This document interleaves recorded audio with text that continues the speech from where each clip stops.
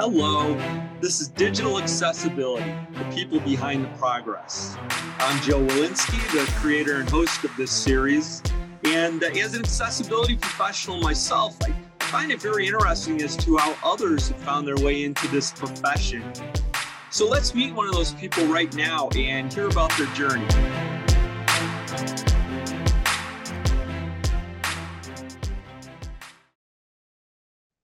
All right, well, here we go with another episode where I have the great opportunity to speak with an accessibility practitioner. And today I'm pleased to be talking with Léonie Watson. Hello, Léonie. How are you today? Hey Joe, I'm very well. Hope you are too. I'm good, and I'm at my home office on Vashon Island, which is near Blink's Seattle headquarters. Where are you talking to us from? I'm in Bristol, city to the west of London in the UK. Oh, all right. I've been to Bristol. It's a lovely place to visit. It is. And happy to have you here on the program. I've been familiar with you and your work for a long time, as you're quite available in posts on online media and the other elements of your work. But for those who may not have been as lucky as myself, why don't you talk a little bit about your current position and the type of work that you're involved with? Sure. So at the moment, I am co-directing a company called TetraLogical. We started it almost exactly 4 years ago this month. We're a small company and we're working obviously in accessibility. You'll never find me too far away from this particular part of our industry. But rather than doing the typical thing that a lot of accessibility companies do and focusing exclusively on auditing and those kind of things, we take a more extempore approach, if you like, to accessibility. So everything for us begins with a conversation with the organizations that come to us and want to work with us. And pretty much anything can come out of that conversation, which is absolutely what we hoped would happen when we started the company. And it means we have some very long, enduring relationships with clients, lots of it focused around the idea that we have for sustainable accessibility. You know, you and I will both know that there's only so much that any one individual, any one team, any one organization can do to change accessibility. We've got to get more people on board, got to get more people doing this for themselves. We've got to, to coin a very popular phrase at the moment, make people more self-sufficient when it comes to accessibility. And so we've ended up working on, all sorts of interesting projects from kind of biometrics, artificial intelligence, through as well, websites, apps, and all the kind of more garden variety things. So I guess the short answer to your question is I've been having a lot of fun for the last couple of years. Well, it sounds like there's it's a lot of action-packed activities there, but maybe if you could talk a little bit about what a day in the life or a week in the life is for your organization and the type of work that you do. Sure, it's probably better if I do talk about the organization because a lot of my time is spent with kind of sales and administration and invoicing and all those wonderful things that are necessary about running a small business. But I do get to do a lot of the consultancy work that we deliver. But we're working with a wide range of organizations at the moment, across a lot of sectors as well, which is really nice. And I think it's one of the nice things about being in our sort of part of the business is what we do has a kind of sort of regularity to it, but the organizations that we work with change all the time, and you get to learn something about different parts of what other people do. So, we're working with retailers, with publishers, with financial institutions, broadcasting companies, and government to some extent too, as well. So we get to mix it up with a lot of different organizations. As I said, a lot of what we do is around the idea of sustainable accessibility. So those are long-term engagements where we pretty much help organizations do whatever it is they need to get done. It could mean policies, it could mean processes, it could mean training, could be one-to-one mentoring, it could be kind of iterative design reviews, code reviews, helping set up champions networks.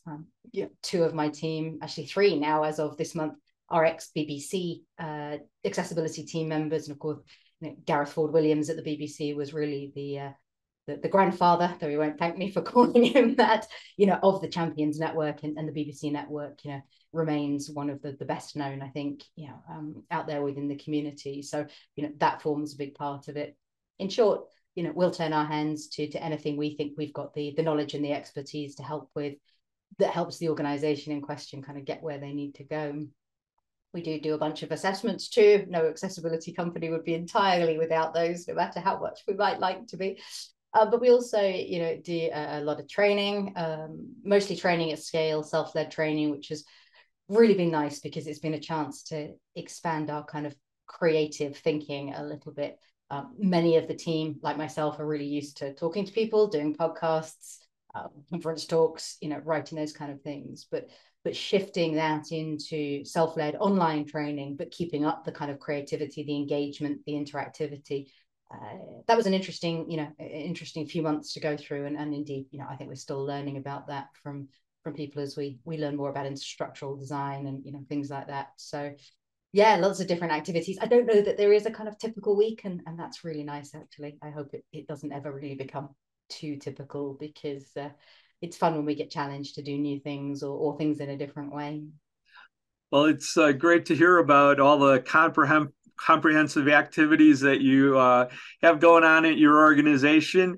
One of the regular themes that I have in this series is to learn about how people found their way to where they are today in terms of lived life and work life, first exposures to accessibility and accessibility technologies, and then the decision or evolution where that becomes part of your profession. So maybe take us back in time and let us know how it began and evolved for you.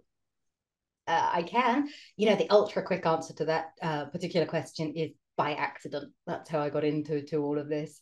I have to think right back though, the mid-90s. I was working as what we used to call a web designer back then, back in the days when that person used to do the creative design, the coding, user experience, was known and understood, but it hadn't really become part of the web sort of ethos at that point so much.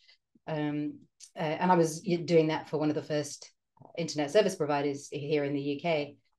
I lost my sight in the year from late 99 to 2000. And while I was sort of going through a couple of years of putting my life back together and, figuring out how to cross the road, choose the right clothes, do my grocery shopping, I started to relearn how to use a computer, and of course with a screen reader this time. For your listeners who might not be familiar, that's software that, simply speaking, translates what most people see on screen into, in my case, synthetic speech that I can listen to. And I had joined a couple of forums to figure out, how to use this screen reader thing, and it was all a bit complicated and a bit peculiar. And I spotted an email from someone called Alistair Campbell. And the email said, we're working for a startup user experience agency, and we've just built our first website for our first client, and we understand the importance of accessibility, and so do they, but they're a small educational institution and they don't have the budget to do usability testing, especially not with people with disabilities. If any of the screen reader users on this list could spare a few minutes to take a look around and give us some feedback, we'd be very grateful. And I remember thinking, well, I used to be a web designer, so I guess I know something about what they've actually just designed and built, and I'm definitely now a screen reader user, so sure, why not? Alistair Campbell, if the name isn't familiar to you, is one of the founders and directors of a very well-renowned user experience agency in Bristol here called Nemensa. Alistair's actually now co-chair of the working group that's responsible for the web content accessibility guidelines at the W3C. But we got talking and discovered that actually Nemensa was very close to where I was living at the time. I started doing a little bit of contract work for them and discovered really that accessibility, was a kind of thing, and it really challenged my like for code, my love for puzzles. I like solving puzzles. I like trying to figure out why stuff doesn't work, and as I've said, many times before, putting it back together in ways that do work. And I guess I just got the bug through Alistair and the others at the team at Nemensa then. And it was, tiny company. I think I was first, second employee, maybe something like that. And so it just really went from there. I just discovered, yeah, loved it, fascinated by it. And the more I learned, the more I liked. And yeah, everything pretty much leading up to here and now kind of can be traced back through those few steps, I guess. Well, at that time where you were, thanks for sharing your personal experiences with that and with working with screen reader and assistive technologies have always been so important in the development of accessibility. But for you at the time, so here you are, trying to find tools and understand tools that would, make it possible for you to continue to do the work that you loved, and at the same time you're trying to craft solutions related to accessibility. So what was that all like in it, in the time in terms of finding tools and technologies and then being able to use that to help organizations have more accessible solutions? Well, learning to use a screen reader was mayhem for quite a long time. I won't tell you otherwise. Uh, Actually, a friend of mine had a genius suggestion. They suggested I study for an online course, partly because I was getting really bored, stuck at home before I'd figured out how to, move around safely with my white cane and such, and partly because, I wanted to learn more about, if I could go back to work in some capacity. So I ended up doing an online course called You, Your Computer, and the Internet. Content-wise, of course, it was stuff that I'd been quite familiar with for several years already at this point, but it gave me a structured way to make myself relearn how to do all those things with a screen reader. And I remember very clearly the very first day of my course, it took me a good couple of hours to log in because I just didn't understand how to use a form, and to type as opposed to using keys to navigate around. But it did the job. I eventually got through it and, slowly but surely figured out how to use a screen reader. So having got through that particular pickle, yeah, the working was nice because it did give me a chance to keep my hand in, looking at code, understanding it, even writing fragments of it. Although, I wasn't able to then, and have never yet found a way really, for a blind person to be able to handle things like, the visual design, the CSS part of coding. But it was enough to keep me kind of occupied and interested. And as you say, then sort of finding solutions.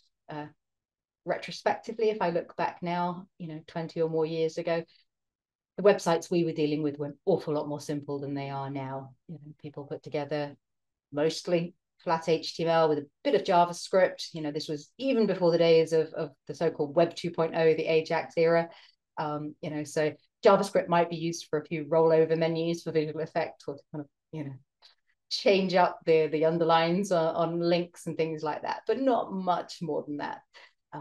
So the problems we were dealing with, they didn't seem it at the time, but if I look back now, they were much more simple than the more complex kind of JavaScript frameworks, the more entangled, stacks that developers and designers kind of work with these days. But it was fun. It was just something I genuinely enjoyed doing at the time. And thankfully, so far at least, I've never really lost that particular enjoyment. Well, you've had such a long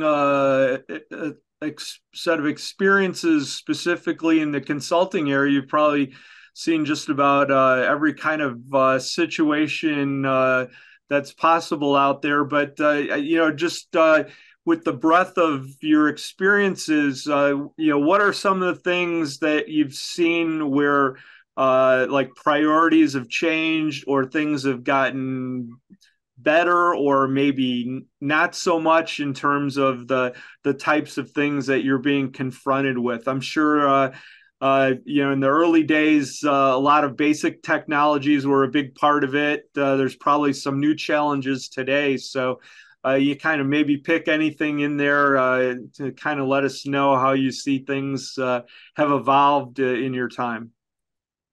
I think they have changed. And I think in some respects, we just exchange one set of problems for another. And that sounds terribly negative, but I think that's just an inevitability of technology as much as anything else. back around the early mid 2000s, we had this was still the era when people were using tables for layout, for example. So using an HTML construct that was never intended to control visual layout, but actually did it remarkably well, unless you happened to be a person who had a need for a bit more flexibility in the way things were ordered or arranged, or made to expand or contract, for example. So back then that was definitely one of the big and constant challenges we came across. Now, of course, we almost never see tables used for layout. Thankfully, there was a huge campaign to move people away from that particular course of action, but we've exchanged it for other problems. I mentioned JavaScript frameworks earlier, and they're often the whipping boy of accessibility people. I'm enough of a pragmatist to recognize their value, in terms of production teams. They do allow for rapid iteration, rapid production. They do save people from having to rewrite code that's been written umpteen times before, but they do and have abstracted developers from understanding the value and the importance of what these frameworks, put out at the end, what they render at the end.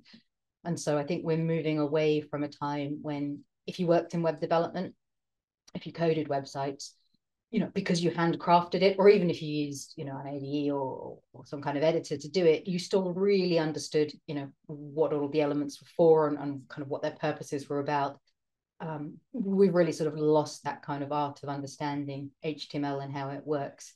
And along with it, of course, we're seeing more and more problems with regards to semantics. My screen reader, like all others, of course, is entirely dependent on the HTML for the information I get to discover about a web page, whether something's a heading, a link, or whatever. And so I think we're losing that kind of understanding. It's a shame, but like tables that weren't used for layout originally, then now are not again. I'm reasonably optimistic that the pendulum will swing back again. Performance, interestingly, is proving to be an effective ally for accessibility. The more people are looking at performance and realizing that using a lot of these frameworks and the amount of JavaScript that's being piled onto websites is not a good idea, they're kind of pulling back to simpler solutions that actually are a good compromise between that kind of rapid iteration, the reusability of code, but with stronger HTML, better semantics, because that can be done with much better performance results as a rule than just throwing JavaScript rendered code at everything all the time. So yeah, problems have changed. Some that stay the same. We still have trouble with keyboard accessibility. We always have done. Form labels, things like that, don't seem to have changed much. But the one thing I think perhaps more importantly than anything that has changed is attitude and awareness. When I first started in accessibility, I seemed to spend most of my time explaining to people that accessibility existed, what it was. Then for a few years in the middle, it kind of became really about making the case for it, why it's important, who it benefits. Lately, the past few years, the conversation seems to have turned much more to, okay, yeah, I get all that. How do I actually do this? What are the practicalities?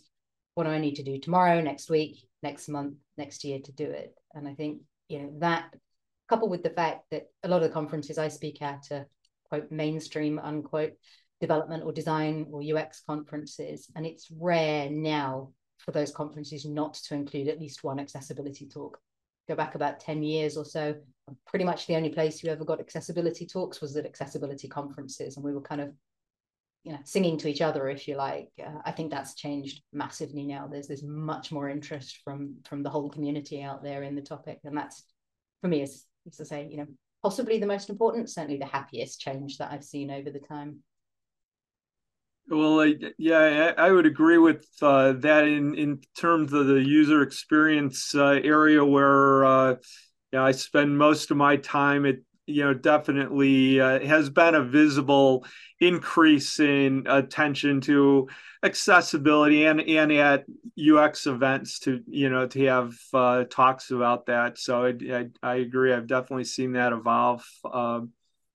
As you kind of look forward, your current activities, moving into the future, are there any new challenges that you're excited about, or things that you might be concerned about moving forward in the next few years? So one area that really excites me at the moment that I think is, really going to continue to grow and change is voice interfaces. We've seen such a huge rise in those. Pretty much every platform that you've got in your pocket, on your desk, sitting on your bookshelf, can talk to you in some capacity or another. And in many cases, you can talk back at them as well. For someone like me who's been listening to my technology for the past 20 odd years, I find the lack of knowledge actually about voice design and voice interface design from the community at large. Now, lots of people are doing it, quite amusing in a slightly ghastly kind of way. But there's so much huge potential out there, and it's really not being used to the extent it could be. Echo devices, Google Home, Google Assistant devices, they've got a huge capacity to be made to speak in different voices with different accents, in different ways and shapes and forms, and it's massively underutilized. But when you really think about it, choosing a voice as part of your brand, for example, as well as choosing, the words and phrases that these things speak back to you, you get into a whole kind of realm of unexplored possibilities. So I've been having a lot of fun with that in recent years, and I think there's plenty more of that to come. The one area I'm really interested in that actually still gives me a degree of concern is XR, augmented virtual reality, inside or outside of the browser. At the moment, by and large, it is still a very visual medium. And I'm envious, to be perfectly honest with you. I think for the first time since I lost my sight, I have found myself thinking, damn it, that's the thing I really want to experience. And right now, just can't. I do hope that like, touch screens before it, when everybody shrieked, there's no way you're going to be able to make a touchscreen device accessible to a blind person. And Apple, of course, managed to do exactly that. I do hope, that somebody somewhere will have the same ding moment with, VR and AR and find a way to do it. Something actually one of my team has been exploring a great deal, looking at how do we make augmented reality accessible to different groups. So I'm optimistic, but yeah, like I said, just really envious because I want to play and I can't right now. And of course, an important part of that is that that our field of user experience, especially in the area of design, is made open for people with physical challenges to participate as equitable designers, to provide us with insights on those unique experiences. And for example, just the one you were just using, for myself as a sighted person, I would not be the best person to understand how to create an environment that would be entertaining and engaging for you. But I think in terms of tools and business processes, we have a long way to go as a field to have to be equitable in that area. Yeah, absolutely. But the good thing is that there are, it seems, always people out there up for the challenge. I wish sometimes those people got involved a little earlier in the whole thing. Maybe one day that will start to happen more regularly. But if I look back, the inventiveness of people never fails to amaze me. Somebody came up with the idea of a screen reader. Rich Hortefeger was one of the most important people in that. Hunter from Hunter and Joyce, all the team now at Freedom Scientific, how did that come about? That's an incredible bit of inventive technology.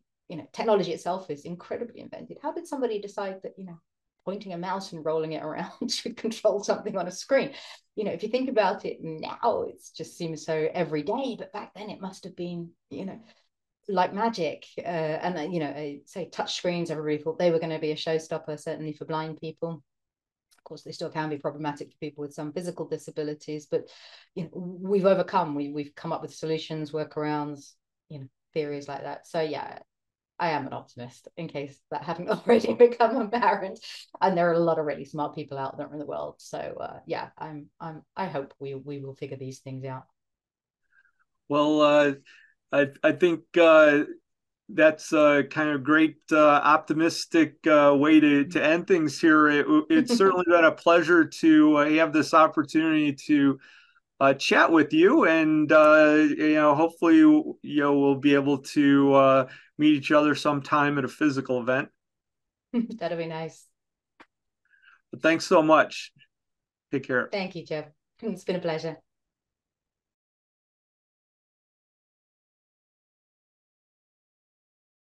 Hi, I'm Joe Walensky, and as host of the Digital Accessibility Program, I like to keep the focus on our amazing guests. But I'm always excited about my role as Accessibility Director at Blink, the producer of this program, and I'd like to share that with you. Blink is the world's leader in evidence-driven design, and we work with a wide variety of clients. Founded in Seattle, we also have offices in Boston, New York, Austin, San Diego, and San Francisco. Our stated mission is to make technology human. Embracing inclusive design and accessibility brings all of us closer to that mission. We bring accessibility in every one of our projects. Our philosophy is that each of our practitioners should understand how accessibility applies to their own work. Accessibility is not a separate department or activity for us. Our researchers, designers, and developers all employ accessibility principles at every stage. If you have a need for research and design services, Blink is a partner with a full-time commitment to making your product or service accessible and a great experience for all of your customers. Some of the specific areas where we can help: using research to better understand the needs of your customers with disabilities, innovating to make sure your accessibility is the best-in-class design. We can move existing designs to development in a sprint. And maybe most importantly, we provide a turnkey transformation to an accessible site or app. Of course, compliance status is something that we always include as part of the service. If any of this is of interest, please get in touch with me directly at joe@blinkux.com. That's JOE at BLINKUX.com. Thank you. And please take a moment to rate our program in whatever app you use.